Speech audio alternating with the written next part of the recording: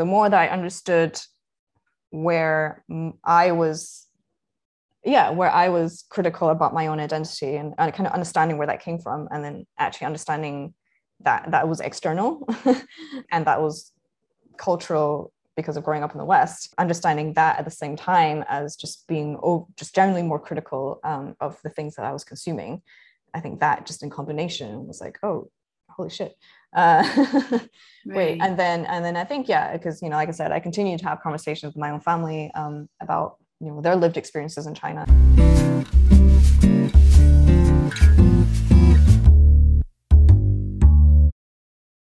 Hi, this is the Ignoramus's Guide to Surviving Humanity. I'm Ileana Chan, and I'm here with community organizer, Scottish, Chinese person, Saorsa.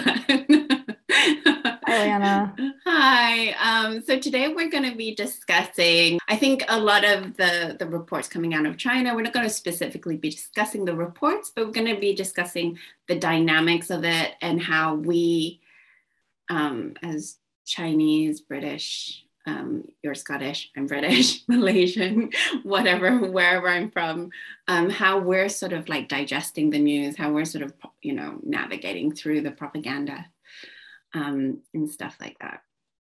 Absolutely. So, yeah, and actually this conversation sort of came about because you made a really good point in one of our previous conversations, I suppose, about your own Sinophobia and how you've evolved your thinking about China. And I realized I have maybe not the same evolution, we'll see, but I have an evolution too from how I think about China and what I think about China now, etc. Yeah, and I think also on the evolution part, I think some of it is internal, just through reassessing what we're shown and seen.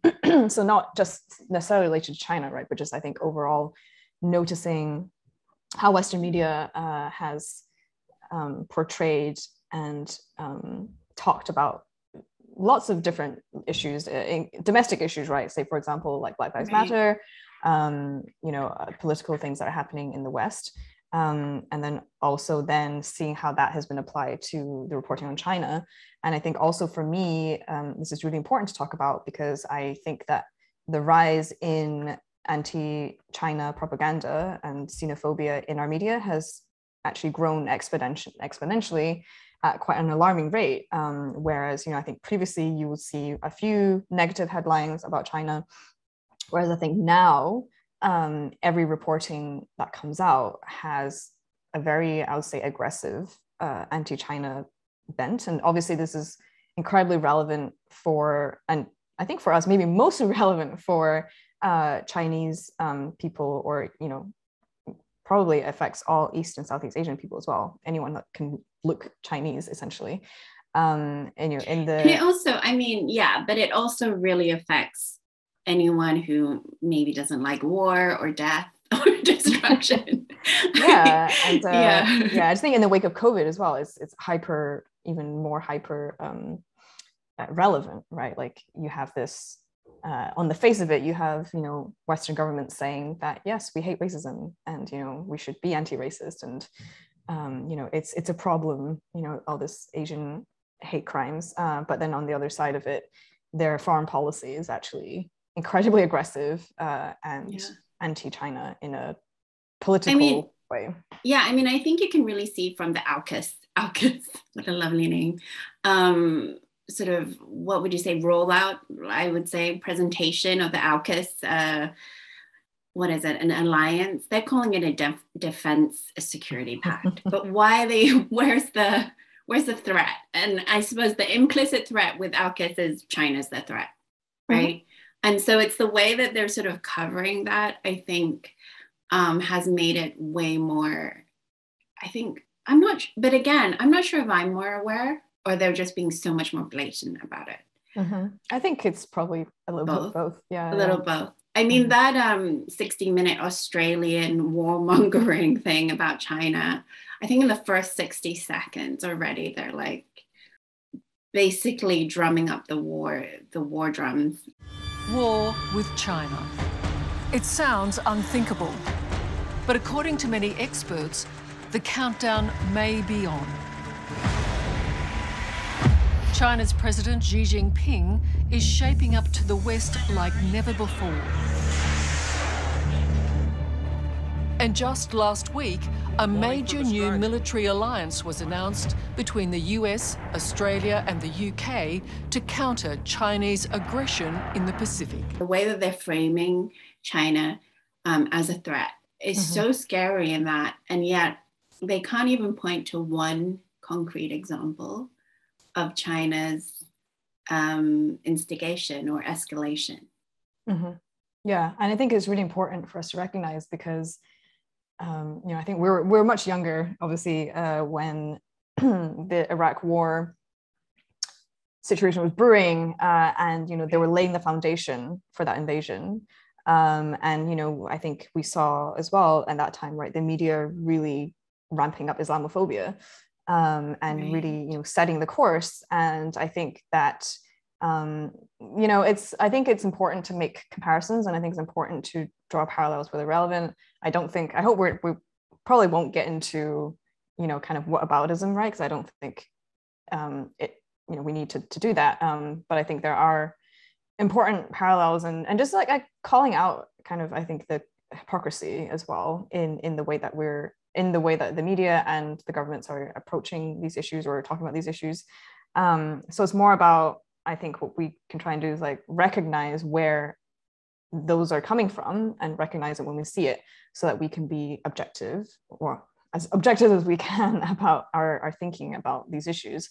And then also, just I think challenging the mindset that we need to be interventionist in order to care about other countries, or things that are happening in other areas.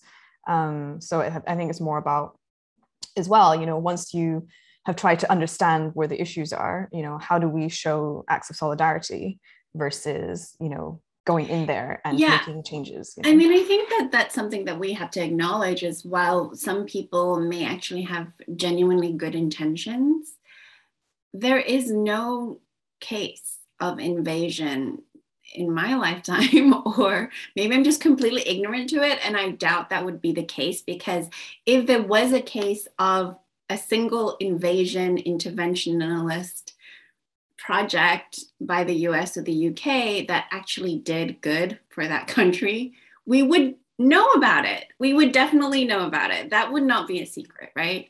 That would be something that they would be telling us over and over again, and yet they haven't. So when people think of, because I've heard, for example, in Ethiopia, people wanting some people saying that they want foreign interference. But I'm just like, in what case has that ever been the reason that the US or the UK would invade a country anyway, and actually has had an effect of something good? Yeah, and it's interesting you mentioned that, because there's two things that immediately come to mind. One is I came across this article, this opinion piece in the New York Times, actually. I think that was written back in 2002 or 2003, and it essentially tried to argue that military intervention is a more effective humanitarian effort than actual humanitarian efforts on the ground. And I think it's interesting because we are often presented with a false dichotomy or a false choice, a binary choice, whether that is our political action or like our identity. Actually, it's always this messaging of it's either war or we let evil people be evil.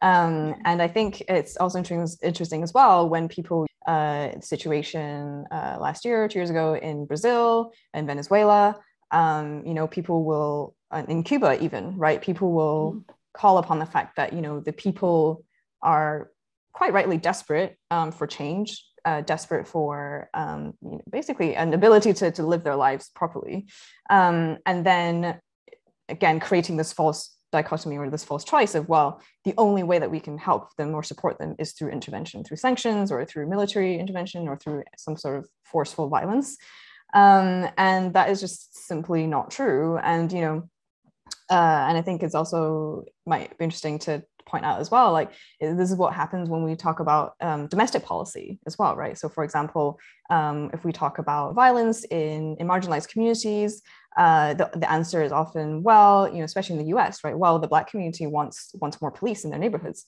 And it's like, well, actually, if you ask those community members what they actually want, they want safety, they want security, they want resources available so that they can actually mitigate violence on their own. But they're not presented with those, right? The government has never offered those options. So in the face of nothing from the government, of course, they're going to say, well, I want something.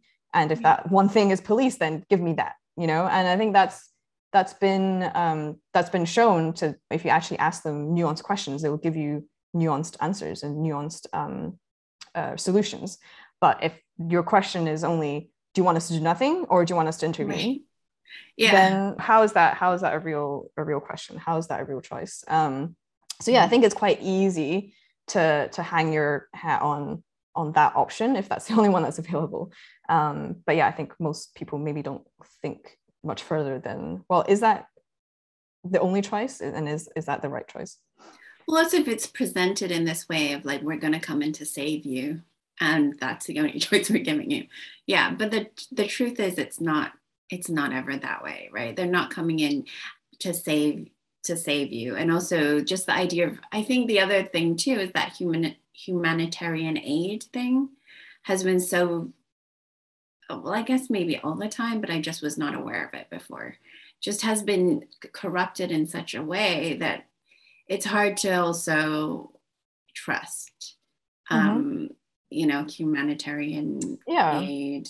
And I think this is part of the larger context, right, that we have in terms of how the West perceives itself in relation to the global South. And this is part of everything we're talking about has obviously a larger geopolitical context. It has historical context. It has so much, cultural context as well. It's not necessarily based on our own interpretation or how we perceive things. But I think part of that is also our ability to really decolonize our minds and our mindset, right? Because I think there are many people in the West who have the capacity and the interest in kind of these geopolitical issues that are happening abroad. But the initial instinct is always to go and save them or to donate to charity, right? Whereas I think that what needs to happen and what we need to start pivoting towards is how do we enable and how do we support people on the ground in those countries, in those regions that are already doing the work of, trying to gain a legitimacy themselves, right? Or trying to gain collective power themselves. And so I think our best efforts are in amplifying those people that are already doing the work versus any sort of intervention or any sort of coming in, swooping in. And I think that mindset really, really needs to change. But yeah, I think that will take time. The savior, the Western savior trope. So kind of in trying to arm myself with knowledge or whatever, I'm trying to do more research on China because of, like we were talking about, our own maybe biases or prejudices, etc. But one of the things that I read is that poverty alleviation report by Tricontinental. And I think what's kind of fascinating about the report is just the very, very different mindset of Chinese people, of the Chinese in China, not just ethnic Chinese people.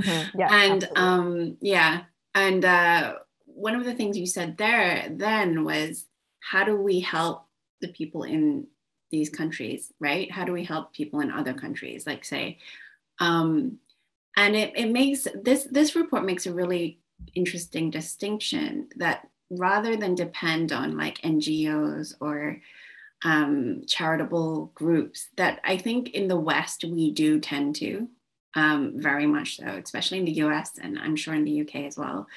There's a huge emphasis on whatever the government is not covering, all these like charitable foundations sort of have to fill in the gaps for that.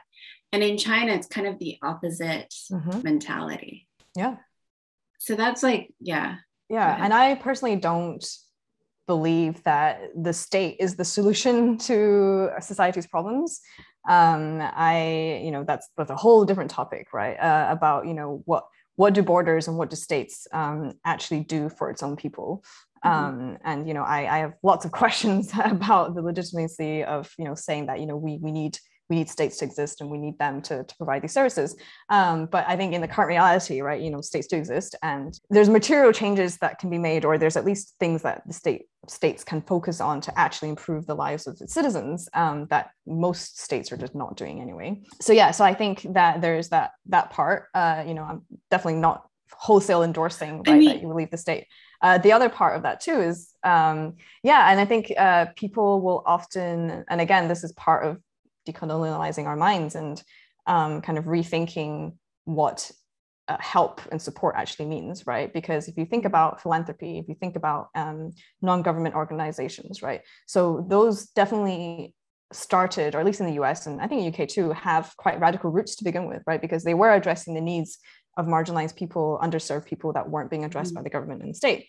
So that's how they started. But there's often this kind of veil around the fact that it's not really a solution, right? So if you think about the funding that charities and NGOs receive, it's at the behest of wealthy individuals or special interest groups or governments, right, that are giving them this funding. So they have to actually think about, because they're beholden to their funders, they have to think about what their interests are and where they're focused on. Right. And, if we're talking and about... not all of them are completely legitimate too. Absolutely. Yeah. So we're talking about such a huge range of different organizations.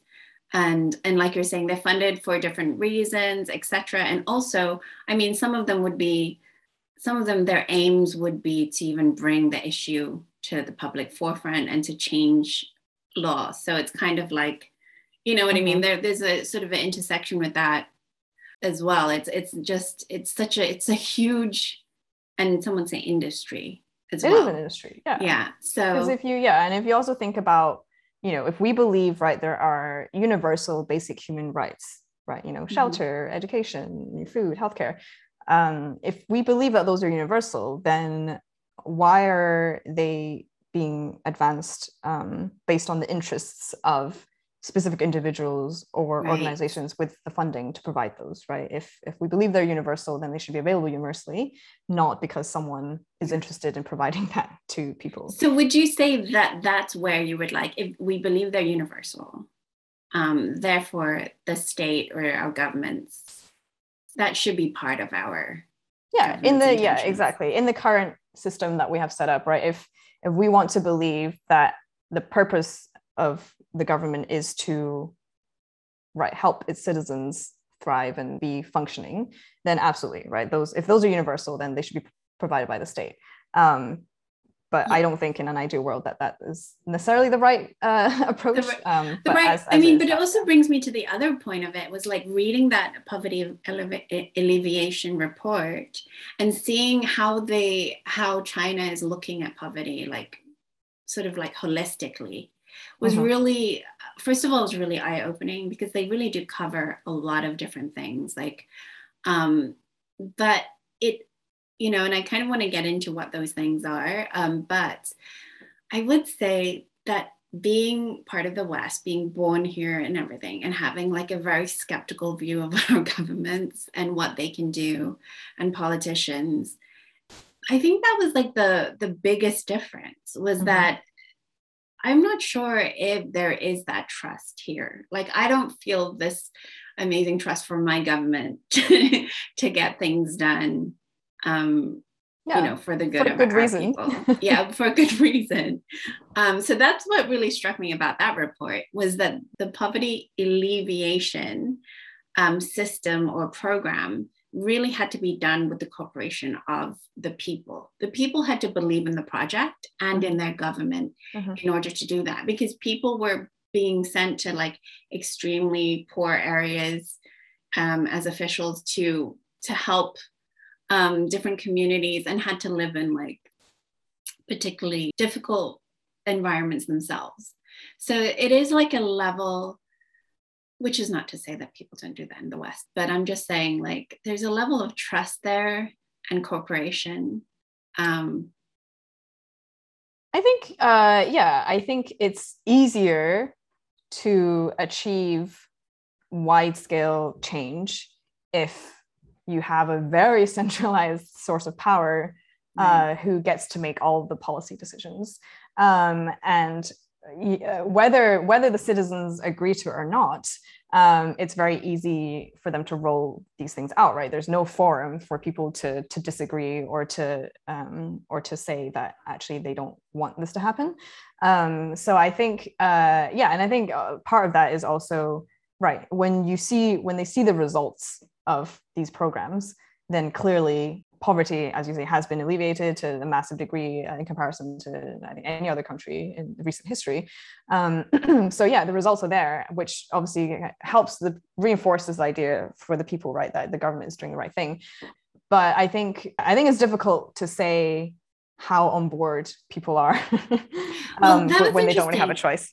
Well, that was interesting was that there was this talk that I was listening to by Vijay Prashad, you know him, right? Mm-hmm. In I think the People's Forum in New York. Mm-hmm. And he did talk about like how certain Chinese intellectuals talked about China having like seven thought schools, mm-hmm. you know, and so again, he's sort of like bringing up the point, which I think part of my Sinophobia is like this idea of like, yeah, Chinese just don't have any say in anything. And so they just sort of follow along. Whereas like knowing that 1.4 billion people can't possibly agree on everything. So there are like factions of different thoughts and a sort of evolving, even when they come up, I think the difference is when they come up with a policy, it gets done, it gets implemented. And then, you know, but actually coming up with that policy has more discussion than maybe we're privy to outside. And I'm like really fascinated with how they sort of come up with their policies and their thinking, you know, when they must have disparate ideas as well. Yeah, I think you bring up a lot of points that relate to Chinese culture, which I think that is not visible to Westerners. Even honestly, even Chinese people who grew up in the West or who were born in the West, they're not privy to how Chinese people actually think and act culturally. And you know, I came to the UK when I was 7.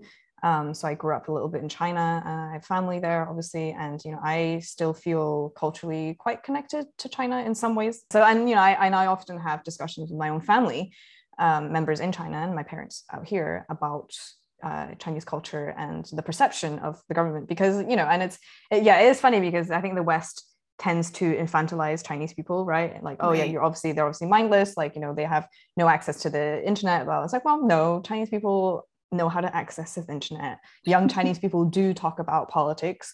Young Chinese people do understand things that are going on. I think the example that people always like to use is, you know, how in China, like young people don't know about Tiananmen Square or like don't talk about it. It's like, well, they're not going to talk to Western journalists about Tiananmen Square, like probably. Also, you're not entitled to know every single person's private opinions about, you know, something that happened in China. It's so funny too. Like when I was studying, I studied Chinese in China for a year, and my Chinese is still terrible. However, I remember one of our Chinese teachers talking about Tiananmen Square, like not in a historical, lesson way. Mm-hmm. She just talked about her own experience about that night or day, you know. Sneaking out of a window, etc. Like it was really interesting to me that she was talking about that. I mean, openly, obviously, we were just like living there. It's not, we weren't journalists or anything. We weren't like some US official. So, but yeah, it is such a different mindset in the midst of it versus, like you're saying, the perception of it being like it's just there's silence around it. Exactly. No one talks about it. And you know, to also your point about people agreeing with the government or supporting the decisions that they make, right? And that also makes sense culturally as well. If you think about the type of poverty that China experienced, well up into the 80s for decades. I have personal family stories of like starvation and death and, especially during the Cultural Revolution, like horrific like acts of like political violence as well. So coming up from that, and the government is saying, we're going to ensure that you don't starve, after 45 million people did starve in China over like a 10-year period or something. So yeah, if you have a government that says, I'm going to make sure that no one starves again, and we're going to create infrastructure. And again, it's not to say that at every point that they've done this perfectly, right? There's been a ton of corruption in Chinese governments, especially in rural areas, because it's such a massive country, right? It's not the same implementation. The same implementation doesn't happen in the cities as they do in very rural areas. So there was a massive crackdown in corruption across all levels in China, which hasn't ever happened in the West, I feel like.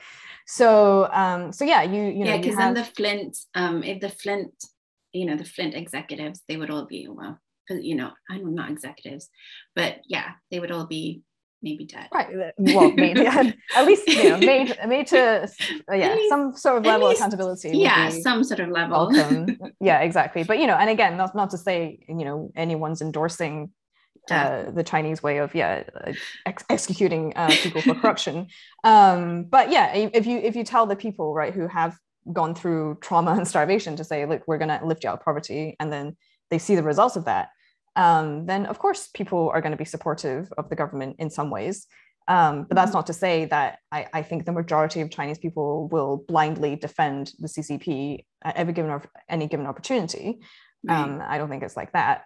But you can't tell a people who have made or who have experienced massive strides in their material conditions being improved that, oh, you're just a pawn of the state and you have no idea what's going on.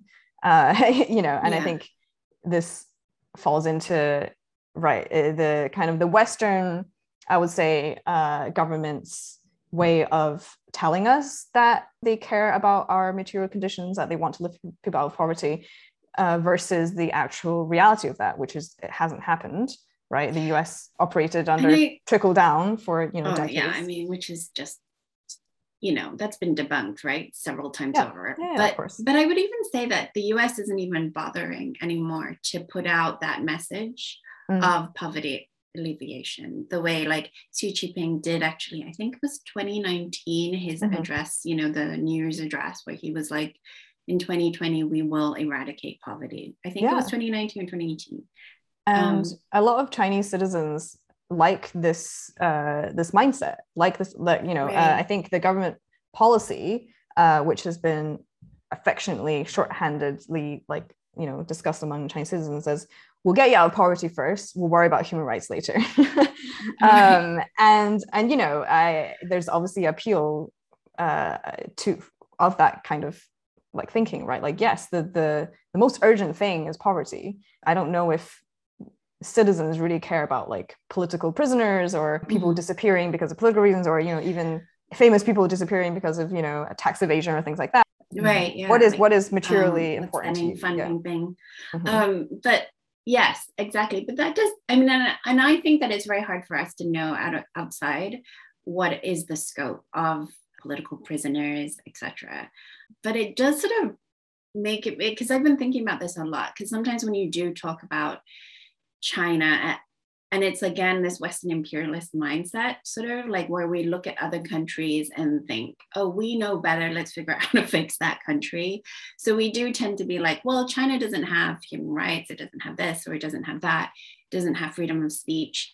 But there's a lot of people in our countries that don't know, for example, about our political prisoners, the fact that, like, I think it was Trump, I think, that drone struck 2 Americans, killed them outright. So it's like, because they were apparently family members of like a terrorist or something like that. But the fact that that can happen in the US, that can happen in the UK, it's not, we don't know that much about it. It's not really covered by the media, etc. I can imagine someone in China, a similar thing could also be the case. You might not know about those things either because you're thinking about different aspects of your life. Yeah, and the CCP don't exactly make it clear. Yeah, neither does the US government, happen. right? Yeah. So that's the thing, is like, I think the whataboutism, I think, like you brought up a good point. It's always sort of brought up, like the whataboutism, what about this, what about that? But it is quite relevant if we're talking about how do we help other people in other countries. But if we cared about human rights, we would really be talking about what do we do here? Yeah, and I think it's important to highlight the gaslighting of that messaging that Western states perform as well, right? They say that interventionism is due to, trying to uphold our systems of democracy, our values of democracy and human rights and, freedom of speech. And that is always the message that is proposed. But then if you look at actual results, that has rarely ever been achieved. In fact, we often always make things worse. So it's this gaslighting of their own citizens saying we're here to help those other countries, but actually in practice that's clearly not the agenda because that's never at the forefront. And then also there are always a lot more obvious commercial interests, capitalist interests that are at play, right? Or geopolitical interests that are at play that are much more evident because, to your point, then if it was really about all those things, then why are we only targeting regions or countries where politically they're perceived as a threat, or politically they actually have resources that are advantageous to the corporations that operate within Western countries? So I think we to challenge them on their efficacy in helping destabilize regions that they've destabilized, restabilize, I think is honestly not even the point that they're trying to make, right? It's like, actually, we can condemn them for that, but actually they don't really care about that. And that's just what they want us to talk about and to focus on versus the arms deals that they make, versus the, ignoring Saudi Arabia and all the questionable things that with solid evidence, right, that they're doing to its own citizens. So I think the sooner we accept that it's not actually about caring about those other citizens, the sooner we'll stop wasting our breath in calling it out, because I don't think the US or the UK are actually interested in any of that. Yeah, I mean, it is preposterous to suddenly care so much about the Muslims in Xinjiang. Like all of a sudden, the US cares so much about Muslims. It sort of beggars belief. But people do that over and over again. And I mean, I do listen to quite a few US media outlets, news outlets, and they just cannot say China without saying genocide. It's like now it's just such a given. Yeah, so the other report that we both read is the Xinjiang report from Italy. Mm-hmm. So let's back up a little bit and talk about, in what places do you find that, we've talked about the evolution of our own xenophobia. How and where, where did you start? What changed that? And where are you now? Yeah, it's funny. I think I've always been politically or interested in geopolitics for whatever reason since I was a teenager, and was quite argumentative as a child as well.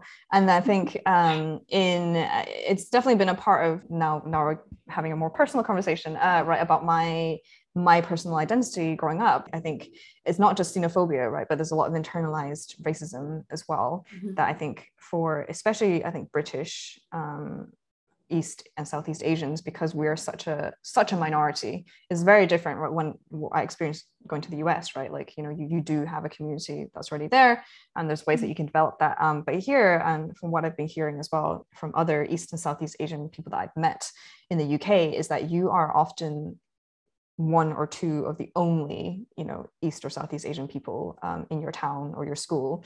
So growing up with that, and also the whole model minority myth, right? You do really want to make your Asianness as invisible as possible. And especially when I was younger, on the path of righteousness, right? Everything, and I wanted to be a lawyer. So anything human rights related, right, was immediately something that I would have an opinion on or be interested in. And you grew up in Scotland? I grew up in Scotland, yeah. And then it's interesting because like my parents would often complain about xenophobia in news reporting in the media, like in the BBC News or something they would see online. And then we would have not like arguments, but I would definitely say like, wow, CCP are evil and all this stuff. There's no human rights, and they're just parroting, right? What you see in the mainstream media. And I think at that time as well, I did very little to question the intentions of mainstream media, right? And I think even now, especially now, there's this disconnect between what supposedly liberal news outlets are putting out versus actual reality, and the fact that I don't think we can really describe any mainstream media as liberal or remotely progressive in the US or the UK. So so there's definitely a lot of just parroting what I thought was liberal media, right? Well, they must be objective. It's the BBC, and then obviously just through learning about or reframing my own identity, honestly, and that's taken a lot of work, which it always does, I think, for East and Southeast Asians. So doing a lot of work, recognizing my own internalized racism, internalized xenophobia, just being a lot more critical over the last few years of everything I've been seeing, especially as I think me and a lot of people have become much more politically aware, or at least trying to figure out this way of living is really not working for most of us. Why is it not working? And then kind of really understanding the root of that, and then not seeing that reflected in mainstream media at all, right? Mm-hmm. Having to rely on alternate news sources, having to rely on independent journalists, having to rely on Twitter or Instagram for real objective information. So applying that lens to everything, I think, is important. So it's not about, we're talking about China right now, and hopefully people can apply some of the things that we've learned to China, but really it's not about just China, right? It's about how the lens that we use to approach all issues that we think are issues or things that we want to try and help solve. Yeah, to me, it's not, apart from, yes, being ethnically Chinese, having been to China several times, many, many times in my life, etc. It's not this push against propaganda is not about China, because it's the thing that disturbs me the most. And like you said, I'm a little older than you. So the Iraq War, the second one, I mean, the 9/11 one, I think that was for me the first, when I saw George Bush's speech on the Beacon of Freedom, it just so rang not true to me. And I think that was the first time in my life that I was suddenly really like, oh, CNN, BBC, these are not trusted sources. Yeah, suddenly I was like reading the New York Times and going, this is so biased, the way they've reported this. Yeah.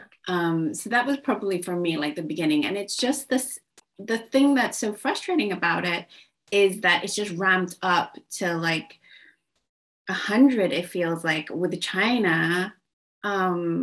Maybe that's my own sensitivity, thinking it has been ramped up, but there's such a lack of even conversation around, like, for example, the Xinjiang thing. It's like, it's just a given that China's genocidal, So there's no pushback at all. I mean, apart from this Italian report, and then there was a Swedish report before that, there's just been no real reporting on this issue, even though, like, what was interesting about this report, the Italian one, was that it's not even like they pick out certain things that I should know. For example, the second letter to UNCHR, or something like that. The UN saying that 23 Muslim countries are going against the American claims of genocide against China. Yeah, and I mean, kind of knew that, but yeah, I think that part is where like my cynicism on state-led statements or comments on this, I draw a limit there, right? Because it's I think Saudi Arabia, Turkey, those countries, Erdogan, right, from Turkey, defending right China's policies and saying that all Uyghurs in China can live peacefully. And for someone who has such a horrible track record of human rights in his own country, and also is quite aligned with the U.S., so that's kind of strange to me. Why so they like come out. So I'm reading endorsement from countries like Saudi Arabia and Turkey, who also have, economic ties to China or economic interest in China. I personally don't take too much stock into that, because I don't think that those countries typically care about Muslims in other countries, right? The way that they also exploit, Muslims from other countries in their own countries. So, to me, that's a little bit hollow, but absolutely, I mean, to contextualize, right? Because, if you're going to bring up, or if an article or if someone's going to bring up, how all these Western countries are, saying that it's happening. 50. Yeah, exactly. Yeah. Then it's relevant to bring that up. Absolutely. But as a defense of China, I think, questionable. And yeah, I think maybe just to pause on the Uyghur issue in China, I think it's valid that the Italian report claims that they found zero evidence of forced labor, zero evidence of actual genocide, whether it's culturally or physically.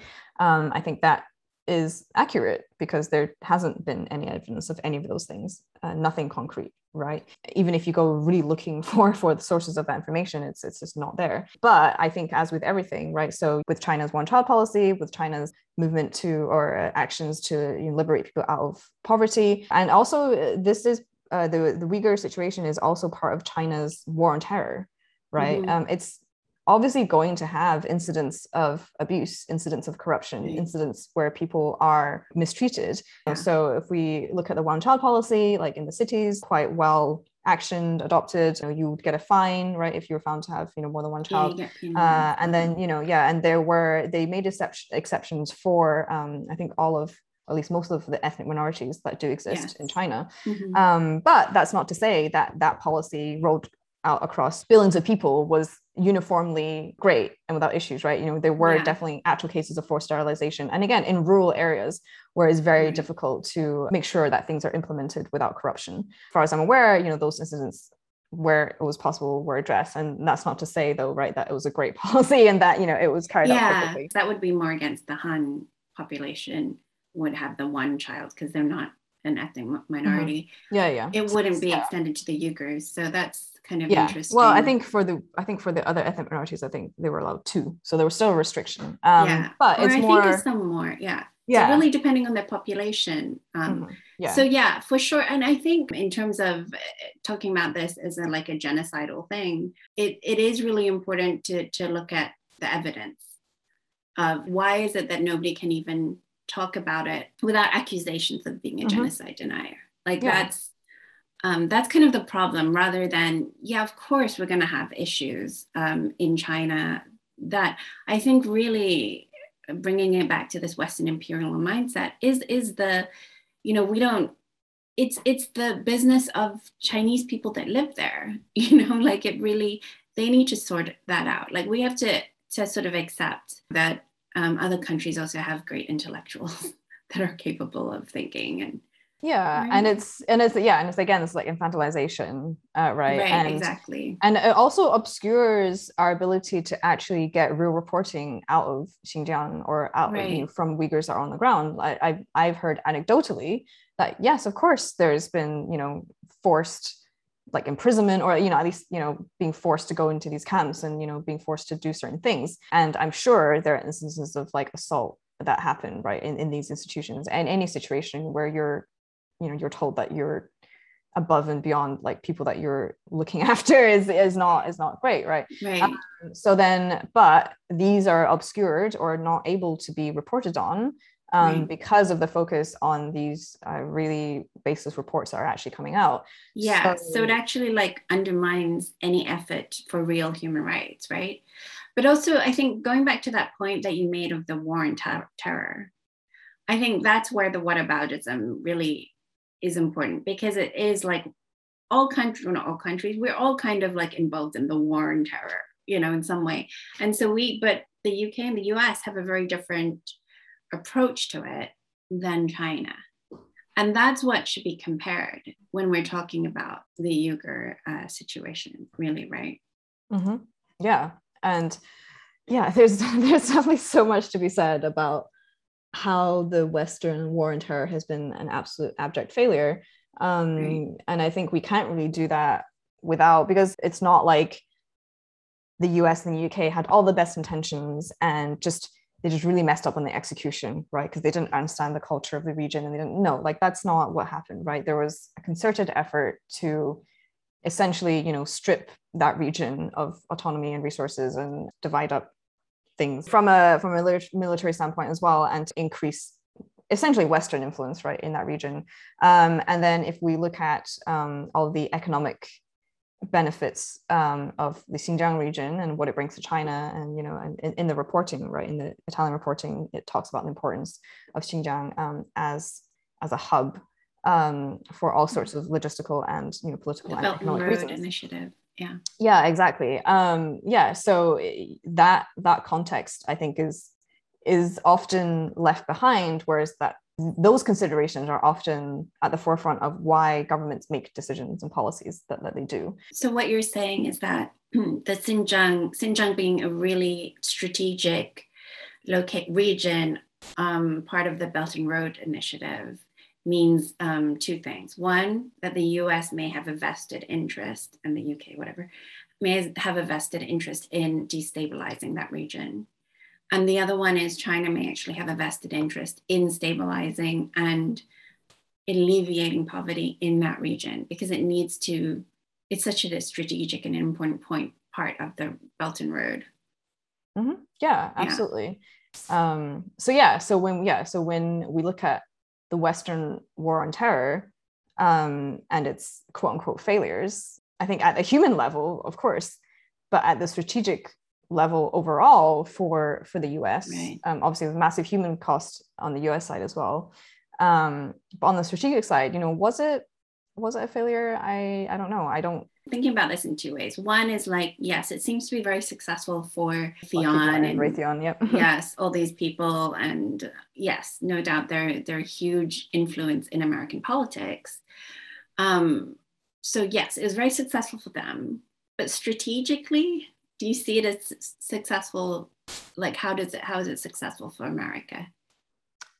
I just think that this perpetual machine of destabilization is just overall, if you think about the propaganda, right, that the US can use and will continue to use, right? Think of how the war veterans have been used politically throughout the last 20 years or even longer, right? The second Iraq War, how the attacks were used to create the Patriot Act, amongst other, a lot of legislation, right? That really infringe on privacy and human rights of US citizens. Think of like the NSA listening in on people's conversations, in the US. Think of all of the policies that they were able to create on the back of this situation, the way that they've been able to capitalize on, people's fears, people's sentiments. So I think, beyond the arms industry, I think politically and in kind of the US imperialist machine agenda, I think it's actually done a great job of, because it's the same way, right? Like, you have to support the military, you can't say anything negative about that. True. It's being used to justify an ever increasing military spending, military budget as well. And then, and also I think it's shown the government in the US and the UK that they can engage in wars with zero public kind of support. Now it's kind of almost easier for them to, or in a way, well, they're trying to make it as easy as they can, right, with the kind of xenophobic coverage and propaganda, to make it as easy as they can to justify any sort of action against China. I think it's been a net positive in terms of their ability to manipulate the situation for their own benefit, to gaslight us into not really seeing the situation for what it is, and continues to pave the way. I mean, it's also not a new blueprint. They've done similar things to every other country, right, in South America, Central America. So I think it's just a continuation, and I honestly don't see, again, massive human impact, right, massive human toll, but in terms of their imperialism and in terms of the military industrial complex, I think it's been a great win for them. A great success. And Yeah, and you're right too. Like because it's such a great success, and it's such a sophisticated machine, I guess.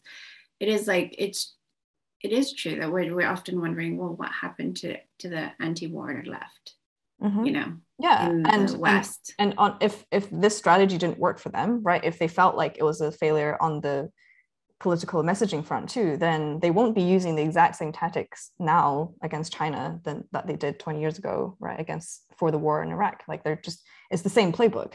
Right. And I think we're obviously sensitive to it, but it's very, very clear fake news essentially, right? You know, propaganda, paint them as the enemy, as someone that we need to crush, or we need to, you know, just because ideologically, you know, they're against what we're about.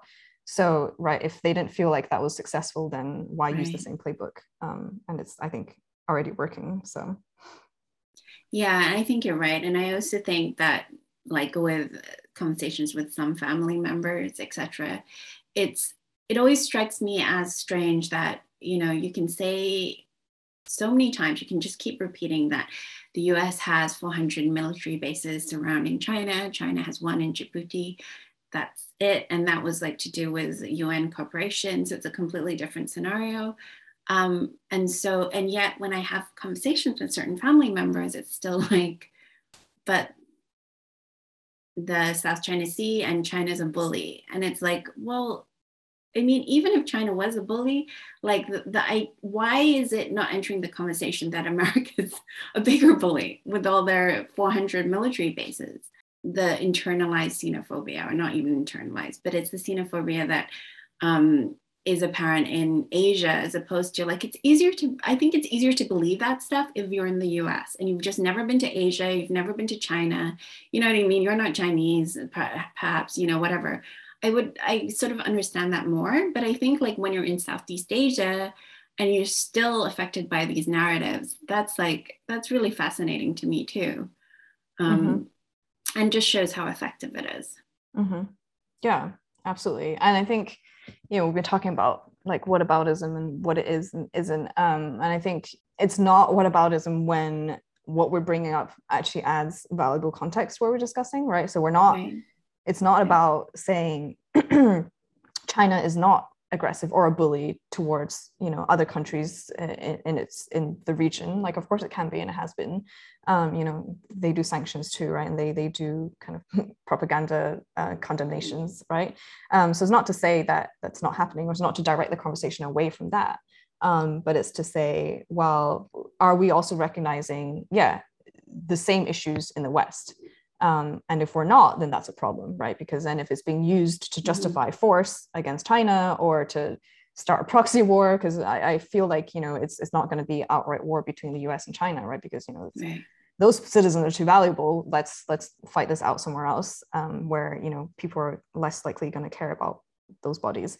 So so it's like, if you don't actually then recognize where that rhetoric is coming from, then we're going to be blindly going down the road of, you know, actual escalation for something more violent.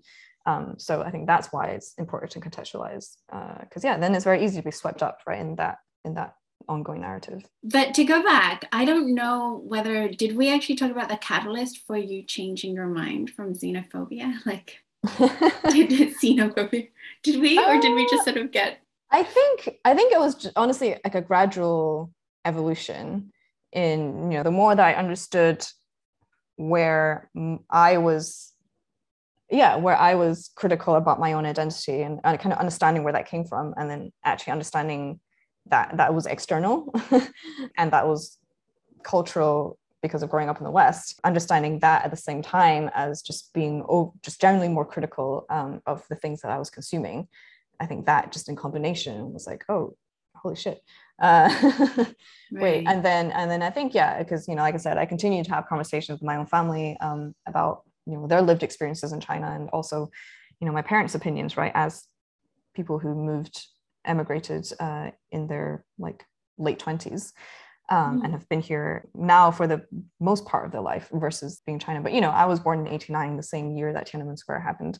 You know, so my parents are very close to that situation and close to what happened after. You know, my dad is coming to the UK as a result of Deng Xiaoping's policy in opening up China, but he was also the one that directed the soldiers to pull the trigger on in June that year. So it's been very interesting talking to them about that context, and and there's nuance there, right, in that. So so I think as I've tried to be more nuanced about everything else that I've been consuming, luckily also apply to things on China and reporting there as well.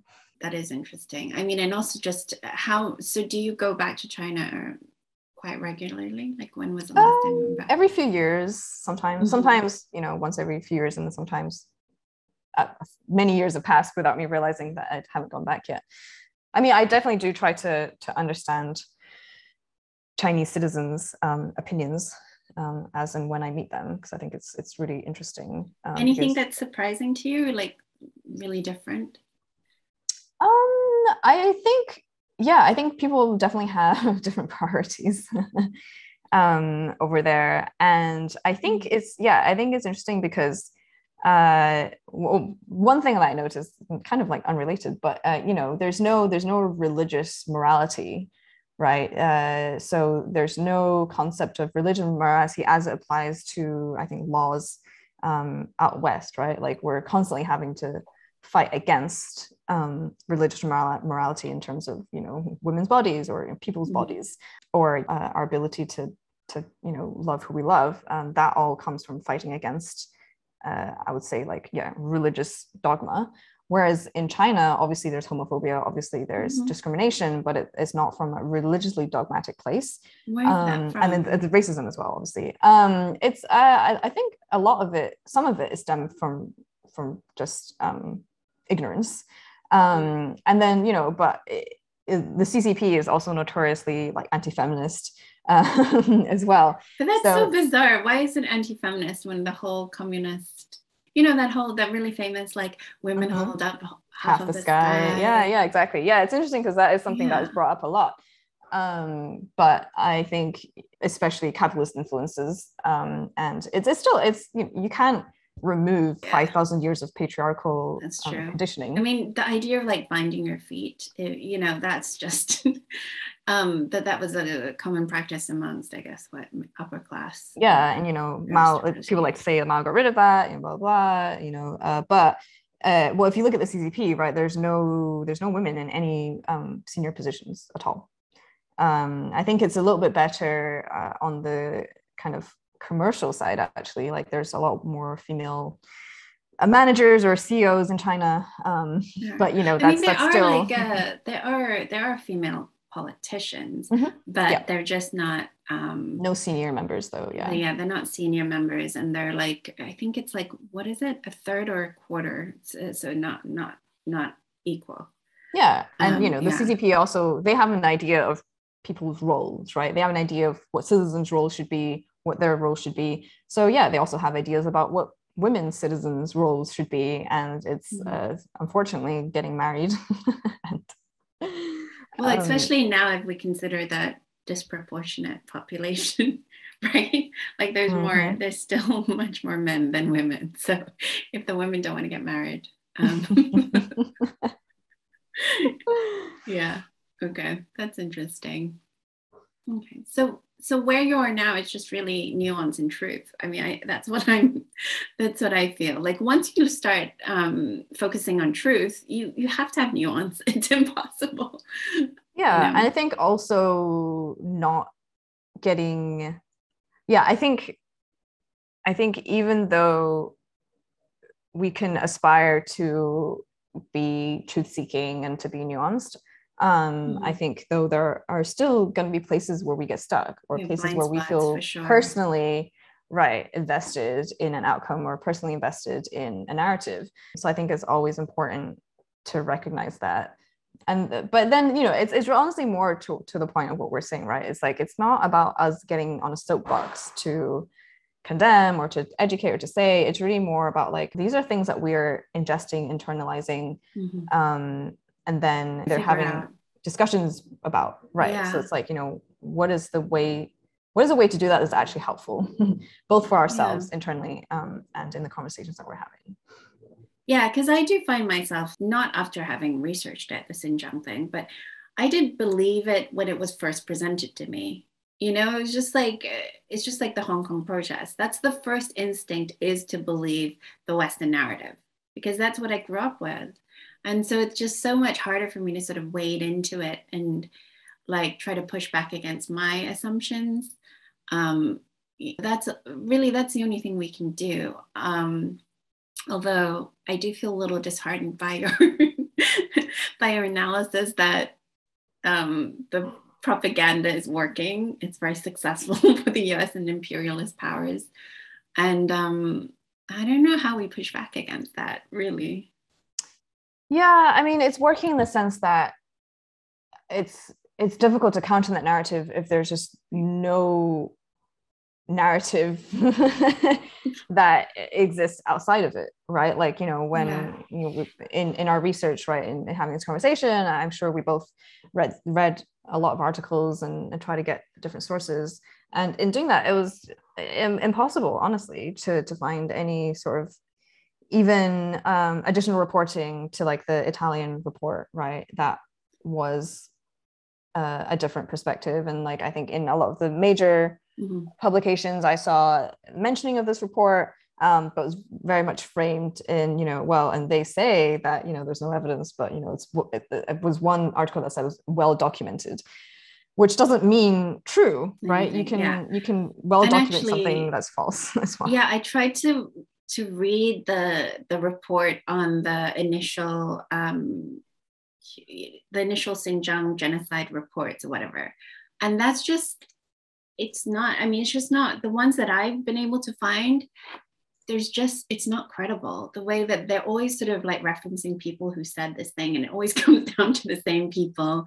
There's but the burden of proof is on the people, surely, that are making the accusation of genocide, because it's such a huge accusation. I think that's what's sort of missing in the Western conversation about it. It's such a huge accusation. To say it as if it's fact, and then anyone who questions it is a genocide denier, is so insane as well. Yeah. Like, that's gaslighting as well. Yeah, and it's you know, well-worn tactics, right? Like, it's the same similar situation, right? If we, you know, when people have been talking about situation in Palestine and how we can support Palestinians, right? And then any discussion of that, anti-Semitic immediately. Immediately was anti-Semitism, and then which also ironically increases incidence of anti-Semitism in those discussions as well. So, you know, there's good reason for people to be sensitive about that, but yeah, it's just not genuine, right? It's very disingenuous. And then, so I think when we come at it, or when normal people come at it, ordinary people come at it from an approach of, well, I just want something objective. I just want to understand, you know, what's going on. And them not really having any of the resources to be able to do that. And I think it's partly easy. It's really easy because of this continued, you know, xenophobia that hasn't ever gone away. Obviously, it's been heightened in the last, you know, 18 months or so. But actually, I was watching a video the other day that said, you know, back in like 1066 or something, you know, there was xenophobia from the Roman Catholic Church. Essentially, they you know, when the Christians were going on their crusades, you know, to Jerusalem or kind of further east, you know, they were coming into contact with the Chinese Empire, and then, you know, their reasoning was, or like their explanation was, well, you know, there's no reason why this culture can be so advanced, or there's no reason why these people can be so have such a rich, strong culture. It must be because of magic or aliens or, you know, something sinister, right? Black magic. So like this like idea of like Eastern Orientalism, mysticism, you know, suspicious, mysterious ways of a culture being is actually so deep ingrained, like even longer than I think what we actually realize. So they don't have to put out anything that's, you know, researched or with due diligence, right? If you think about the BuzzFeed article that won the Pulitzer Prize for journalism last year, Yeah, it was What was it about? it was about the Uyghur situation in China. And the journalists did not visit China at all. Oh my God. Yeah, You think they that would didn't. be important? They also quoted that Zan's guy, right? The one that has Adrian been Zenz. Adrian Zenz, sorry, yeah. They quoted Adrian Zenz as one of their main sources. But he's never been to Xinjiang either. No, and he's already been repeatedly discredited. Right. So yeah, so I think in the kind of society that we're in now, right, you just don't need to do any due diligence. You don't need to to have a well-informed argument for people to believe you, unfortunately. And I think, again, it's not just about China, right? It's the way that we react to what we see across the board. So yeah, unfortunately, I just think they are aware of that, and like it reminds me a lot of actually about the way I think that the state and the media kind of cue things up, right? Cue up the escalation.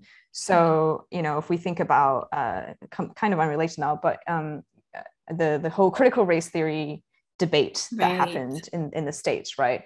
Where they were able to politically drum up a frenzy about something that wasn't taught in schools, isn't planned to be taught in schools. There's no real, I think maybe there are some states that were talking about making sure that they talk about race more in the curriculum, but there was no concerted actual campaign to teach critical race theory in schools. But they were able to drum up such a frenzy in the media and in those states where it really mattered, where then they were able to pass legislation to basically, in Texas, right, to basically say, we don't have to teach anything about Martin Luther King, we don't have to teach anything about civil rights, we don't have to teach about slavery because it makes us uncomfortable. So it's this progression and the way that they tee things up, right? So I feel like it's very similar. They're teeing up our fear and our kind of aggression against China, so that they can follow up with, they already have, right, with sanctions, and then with, I think, further escalations as the narrative continues. Yeah, and it's like what you said about CRT. It's like there was no actual discussion of what it was exactly. Like it was just more about, racism is it's a term that's so scary to people. So once you introduce there's specific terms, genocide, racism, anti-Semitism, anything like that, you introduce to a conversation, there's suddenly no discussion around it. Like you can't, on the mainstream media, there's suddenly no discussion around those topics. Yeah, it creates a massive chilling effect. Yeah. It's similarly, right, that conversation internally within the Labour Party, right? It was a very very great way to silence any sort of calls to actually let's think about what we're actually saying here. And then similarly as well, right, there were horrific incidents of Islamophobia, real incidents recorded, well documented, actual real incidents of Islamophobia within the Conservative Party, and I'm sure within the Labour Party too. But that is never called into question. That is never investigated, right? Because we've created this atmosphere where where Islamophobia is acceptable and deserved. And xenophobia as well, actually. Yeah, you're right. Yeah, exactly. It's in the same way. And then and it's also interesting as well, because I think the case of that young woman, I can't remember her name is, has come up now again, because she's so she was groomed, right, by ISIS, and she left the UK when she was 15. Yeah, I can't remember her name. And is she allowed back? That whole conversation about that. Yeah, so she recently appeared on, I think, TV to apologize to the whole country about being coercively brought to another country where she was actually also sexually assaulted.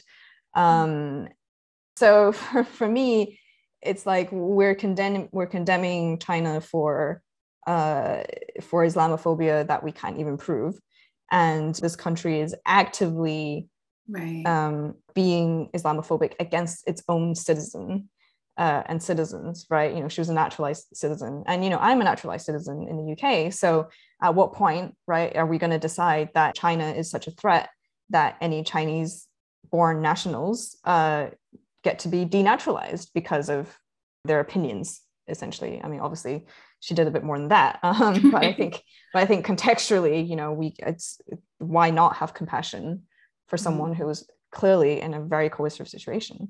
So I think the hypocrisy is just mind-blowing, and I think it's still relevant to talk about Islamophobia, because that hasn't gone away, right? In the last 20 years since the war, Islamophobia has shot, I think it shot up like 200%, and then just stayed that way consistently over the last 20 years. So, you know, I think it's important that we still try to tackle Islamophobia now, because it's still like a massive issue, especially in the UK, in this country, and also highlight the fact that, we see similar trends now in terms of xenophobia. Well, thank you so much for this conversation. Do you have anything else that you would like to add? Quite a wide-ranging one. Yeah, I think hopefully it's, the way that we've discussed it, I think hopefully we're just encouraging more people to be not necessarily skeptical, but I guess less reactive, you know, to what we see. I think skeptical is fair, because you do need to be skeptical about like everything that we're reading, right? It's usually like 10 outlets reporting on, like we said, like one article, and then that article hasn't been fact checked properly. Not the fake fact checking sort of thing. And so it proliferates, and because you're gonna get, like, that's a thing when usually it would be like, oh, okay, check your secondary sources, right? But in this case, you could check like 10 sources and they're all quoting from the same thing. Yeah. So that's the problem. Yeah, I think skepticism without, in any cynicism context, I think skepticism without any sort of qualification is also bad, right? Because you can also be skeptical about other people's lived experiences. You can be skeptical about things that you personally disagree with, to a level where it's not actually healthy, or it's not actually helpful for you to find the truth, if that makes sense. So I think for me, it's about not immediately reacting to a piece of news, or not immediately reacting to something. And then I think, recognizing the danger of subscribing to kind of Western imperialist narratives. We do such a bad job of contextualizing the things that we see in the West, right, in terms of how it's all interconnected, right? So kind of thematically, as we've been discussing, we find it really easy to see Chinese propaganda for what it is, right? To call out misinformation from the CCP, to call out, you know, abuses of human rights from the CCP. Like, they happen, right? There's documented cases of that, you know, political prisoners, like the situation in Hong Kong. We can absolutely recognize those for what they are, as dangerous, and, you know, clearly against its own citizens. But we do not apply the same lens to clearly institutional issues that happen in the UK and the US and other Western countries, right? We chalk those down to, you know, individual acts of violence, or we chalk those down to, well, isn't just an education thing, or it's like, oh, it's just a cultural thing. Like, no, there are systematic issues, there are systematic threads that run through these situations that we need to recognize. And then, because without recognizing it, it's very hard to dismantle it, or to actually tackle things at the root, right? If we say, and I think this kind of just maybe brings it back nicely, right? If we say that this country and the US, right, that we are committed to anti-racism, that we don't believe that the violence against the Asian community is warranted, and, like, you know, if we believe that, you know, we should stop that, then if we really believe that, and we really want to sort it out at the root, then it is also on us to recognize where institutions are, like the media and the state, are, you know, promoting xenophobia, and to recognize that within ourselves, and to recognize that when it's happening, and to understand that, yes, there is a imperialist agenda that is just really not discussed. And I think even saying it like that, I think a lot of people are like, oh my God, you know, that's so serious. Like, you know, you're talking like Darth Vader type. Actually, like a lot of these articles that I read on The Guardian and the BBC, when they try to discredit someone, they call them anti-imperialists as a criticism. Oh my God. It's very interesting, especially around the reporting of Syria, you know, like the chemical weapons and how that's just been debunked, you know. But so that stuff, that's the funny thing, is that they're actually very clear on the imperialist agenda in a way, but because it's never discussed, it's not considered a bad thing, like you were saying. Yeah, and I think anytime we see a group of people that may be oppressed, right, in other regions, I think obviously it's important that we should care about it, because I also believe that I think any individual group struggle is separate, right? Like we do live in a very globalized world now. I believe that the functions of the state, and especially the instruments of the state, like the police or the army, I think a lot of them serve very similar functions across the world, regardless of what government is in power, right? I think we often see police being utilized to enforce property rights and to also brutalize its own citizens. I really don't see police used in any other way in most countries, in most states. This is not to say that we can't have an opinion, or that we shouldn't care about things that are the struggles of other places. In fact, I think there's a lot of commonality in our struggles, but it's finding what practical ways you can actually help, which is very limited, I think, honestly.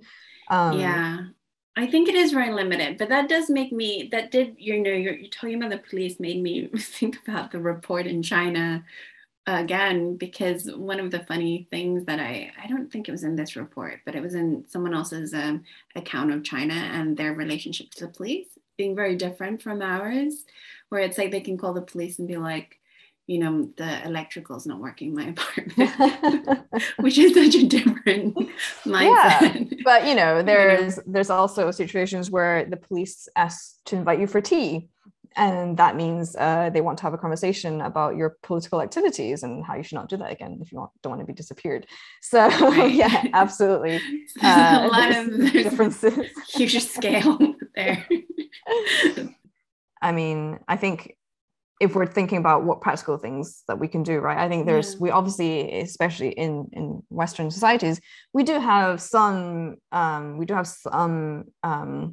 influence over the state, right, into the decisions that they make and into the policies that we have. I think like talking about the UK, at least, like I guess maybe in Scotland, do you feel more hopeful?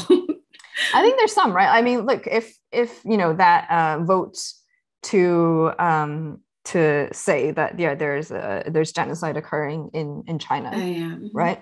I think if a lot of people wrote to their MPs to say that they disagreed with that vote, then maybe it would have gone a different way. So I don't know. I mean, I was with Wapiao that we interviewed, he did try to create a campaign around that, but like you're right, there are a few things. They announced it on Thursday, they had it on like Wednesday, so there's not enough to really gather everybody up. So so there's stuff like that. But I did find that when I emailed my MP, you just got a cut and paste generic response, where it's so clear they didn't read your email, and then they're just they're agreeing with you while saying it's you know what I mean? It's just a cut and paste. Yeah. They see Xinjiang, they say genocide. They don't actually even read that you're saying it's not genocide.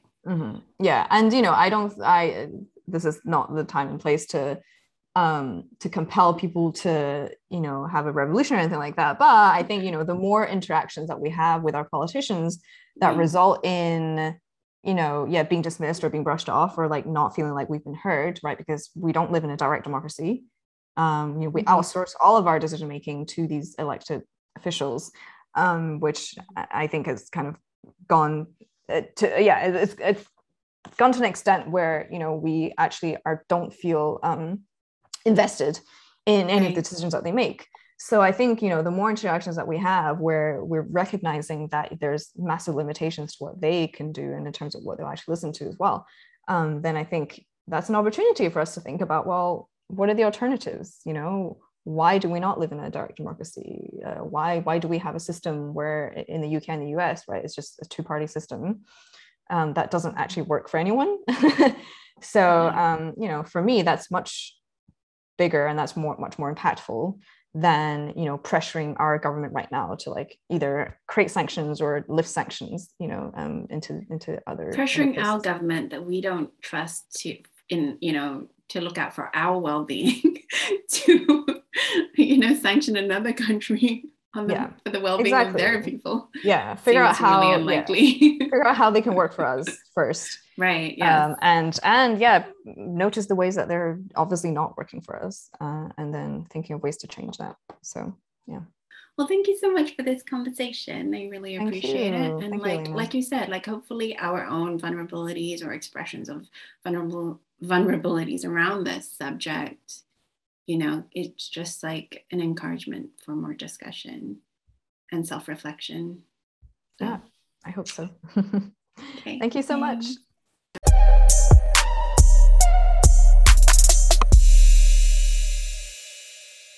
The Ignoramus's Guide to Surviving Humanity is available as a podcast on Spotify and Amazon Music. You can also like and subscribe to our videos on YouTube. And if you want to help us grow, then you can become a patron on Patreon. And that's it, right? I think that's it. Yeah.